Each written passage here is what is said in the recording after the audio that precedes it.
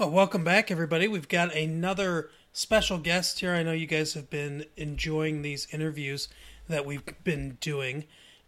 We have with us a special guest, Mike Provenzano, who is an actor and a voice actor and a commercial actor. He is from the world of business, kind of up and coming in the acting world. How are you doing, Mike? Nice to talk to you. I'm doing great, Mark. Thank. Now, I know that you started out in the business world, early in your life, and you've been making the transition to acting. What inspired you to start to pursue this? Well, it was something I wanted to do when I was younger, but I don't think I was even close to being prepared to try it. I don't think I had the what's the term? I wasn't there. Mentally, I don't think I could have done it. And about 5 years ago or 4 years ago, I was working with a friend of mine in the construction business. And long story short, he had purchased a design firm, and one of the guys that came with the company is an acting instructor. So I was only there helping him out with a project. And when I was leaving, the guy said, "Hey, you should check out this school."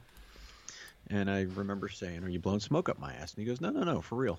So I went and checked it out, and went to an open call with about 60 people. And the director at the end of the open call said, "We're going to invite 4 of you to our school." And I'm like, "Oh, wow." And I was one of the 4 that got invited to the school. So I took the class. I got picked up by an agent in the Philadelphia market literally as soon as I graduated the class, and kind of started. So it was kind of, if he wouldn't have said something, I don't know that I'd be here today. Interesting. So he'll get, when you win an Oscar, I'm sure he'll get thanked in the acceptance Absolutely. speech. I'll be like, who am I forgetting? Stop the music. So I know that you've done a lot of commercial work. You've done some films. You're starting to do some voiceover work. Of those, which do you think is the most enjoyable to you? I enjoy it all. I also do some, excuse me, I also do some modeling. And, but I did a commercial last year for Land Rover, their Land Rover Experience. And they basically flew me down to North Carolina to their experience center. We stayed at the Biltmore, and we're basically off-road driving for 2 days. Okay. Cool. Really fun experience. It was a huge, production, and it turned out really, really nice. But it was, I had a blast with it. And, so for me, I enjoy, doing each one of these. I really am humbled to the fact that, and honored that people want to use me for a project. And I've kind of always have felt that way since day one. Mm-hmm. And, from my first short film that I was able to do when I first got into this, to where I'm at now, and trying to continue to grow my craft and my resume. I've got a pretty decent resume for the short time I've been doing it, but I just enjoy helping others bring their concept to life. So now you've done a lot of voiceover acting. You started to get into that, as you said. I know that you're doing a new video game called Project Time Jump. What's the difference between, as far as acting goes, and the different approach between voice acting and live action acting? So voice acting, most of the work I've done for voice has been out of my home studio, which is kind of cool. So there's no stress of, if you don't do it right, you just do it again. I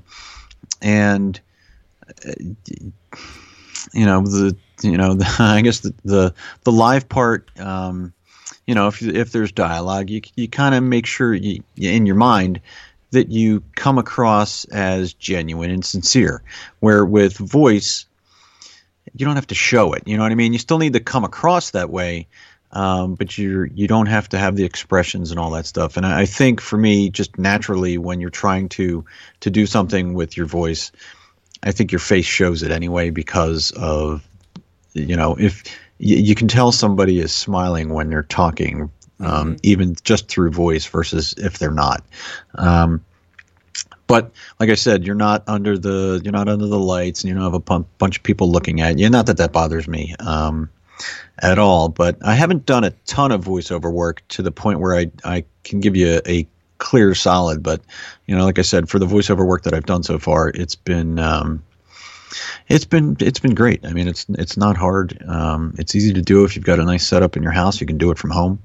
But I really enjoy being on the camera. So I not that I enjoy watching myself on camera, but my kids do.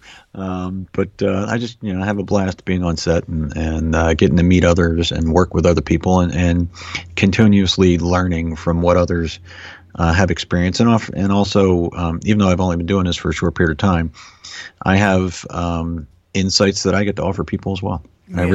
I really enjoy that. What's the difference between doing commercials and doing films as far as the acting approach goes?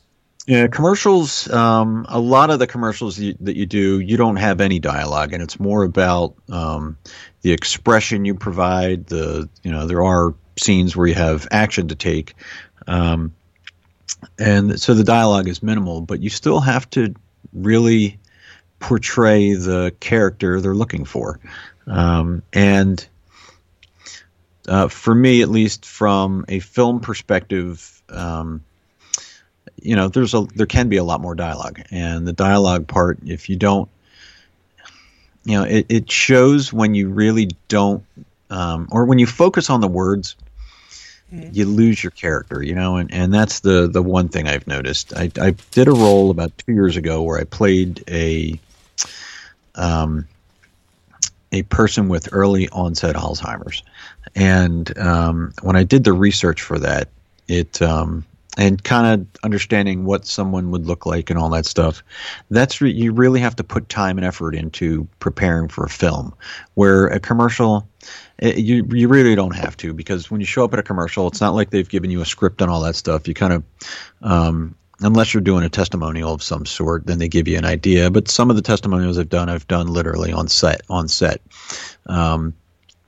And talked about the product without, and I just saw the product that day or recently. But with film, you really need to think long and hard about what you're going to do, how you're going to try to portray the character that you've been tasked to play. Mm-hmm. And that, I think, is the biggest difference, is that you really need to put time and effort into the film work, because if you don't, it's going to show. So it sounds like, and let me know if I'm getting the sense of this correctly, is that in a film you're playing, you're taking a lot of time to flesh out a character, and obviously commercials are shorter. You have to make an impact more quickly, and the characters are probably broader.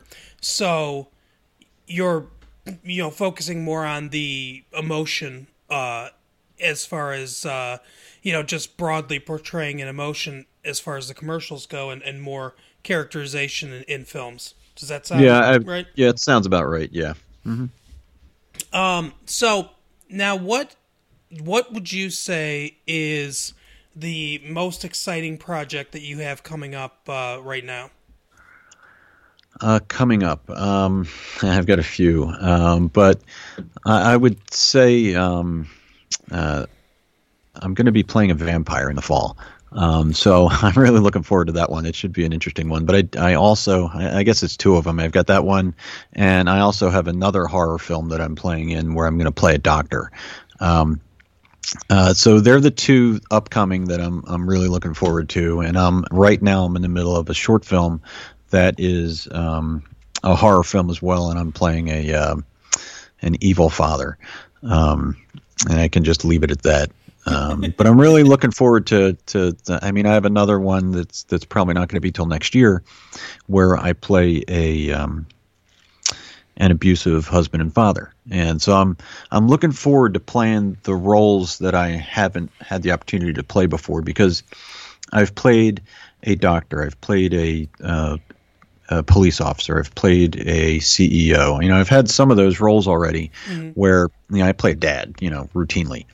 And so it's nice to step out of that and do something I haven't done before. And, the short that I'm doing right now for the horror film, I had a blast. I did my first scene the other night, and it looks really cool. Turned out, they showed me a small clip of it, and it turned out really neat, and it was fun. Now, how do you take the sensibilities from what you've learned being successful in business and carry them over to being in the acting world and trying to achieve success there? Well, I guess to make it as easily understandable as possible is in the business world, you create goals for your company or your department, whatever it might be. And a lot of businesses create annual goals. They write business plans out once a year. And some companies they go back a year later and they look and say, hey, how did we do? Without really focusing on those goals. Where the companies that do it right, they create the goals together as a management team, and then they literally work on those goals weekly. They kind of talk about them and how it's going, and you set quarterly goals to kind of chart your progress. Number one, but if something happens in your business industry, if you only have goals for the quarter and something happens with the economy or the government or something like that, and you need to make a shift, it's not as hard as if you've got all these grandiose plans for the year and wait a minute, now I got to stop and realign my business. So, I understand that in the business world. So what I took from that was, we literally, where I used to work, had a website that was designed around the company goals. So I used that. I actually have access to the website, and I still use it today. Started using it last January with a friend of mine who also, got in the industry about the same time as me. We met on a shoot. We did a shoot for Field and Stream 2 years ago. And we both created business plans for ourselves for the year. And we literally talk once a week at a minimum on how we're doing in the goals we've created for the quarter. So I've created an annual goal of professional achievement, and or I've got a goal for a revenue goal for the year, and then I take for the quarter and say, all right, for the first quarter, if I have a goal of X for the year, and I'll make up a fictitious number and say I have a goal of $100,000 for the year. Well, I'll set a target for the first quarter, second quarter, third quarter, fourth quarter. And throughout the quarter, not just looking at where I'm at, but I'm kind of predicting where I'm going to finish, if that makes sense. And I do that on all of the goals that I've created, and so does my friend Rich. And it makes a huge difference because while it's on a website and it's color-coded and all that stuff, it's cool to look at your success, and it's also cool to talk about where you're not hitting. You know what I mean? Like I didn't create a big goal for my voiceover work because I haven't done a lot of it, where I've created higher benchmarks for modeling or industrial work or spokesperson work because I've done more of that in the past. And then I track a lot of the things that I do. So I track how many submissions I reach for every week. It's kind of like if you've heard of KPIs, key performance indicators, they're the things that you do, and you report on what you do. So I track, I have a goal of 30 submissions for new opportunities every week. And when I talk to people about that on set, or when I'm having this conversation with others, they're like, really? That seems like a lot. And 30 is a lot, but I get extremely close to that every week. And a lot of people don't understand that. So I track my submissions. I track my auditions. I track my work. I track my revenue. I track my callbacks. I track my self-tapes. So there's a lot of things that I track to help me along the way. And as as time goes on, and I've been using the system since last January, I can now look back and say, all right, when was a good time of the year? When was a slower time of the year? If you know, when was a busier time? Mm-hmm. Obviously, the summertime typically slows down because people go on vacations, just like December slows down because of the holidays. But using my business background to set goals for the different areas, whether it's marketing, it's skills development, it's revenue, or just performance achievement. It's important that everyone do that in this industry. I understand that it's a creative industry, but if you don't treat it like a business, I don't know that you're going to get to where you want to be long term.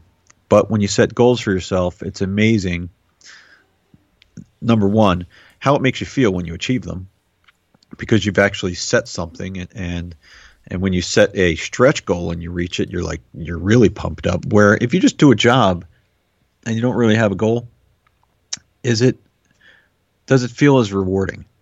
Mm-hmm. Yeah. No, I totally know where you're coming from there. So now, as far as where you want to get to in your acting career, what would you see as the kind of ideal path? For instance, getting on a regular television show, or being in a not necessarily a blockbuster movie, but a movie that gets mm-hmm. recognition. Going farther into the voiceover kind of stuff. What path do you think that you want to go on to get where you want to be? Right. Well, I want to go down a few paths, but I will tell you one of the first goals that I created was I wanted to be in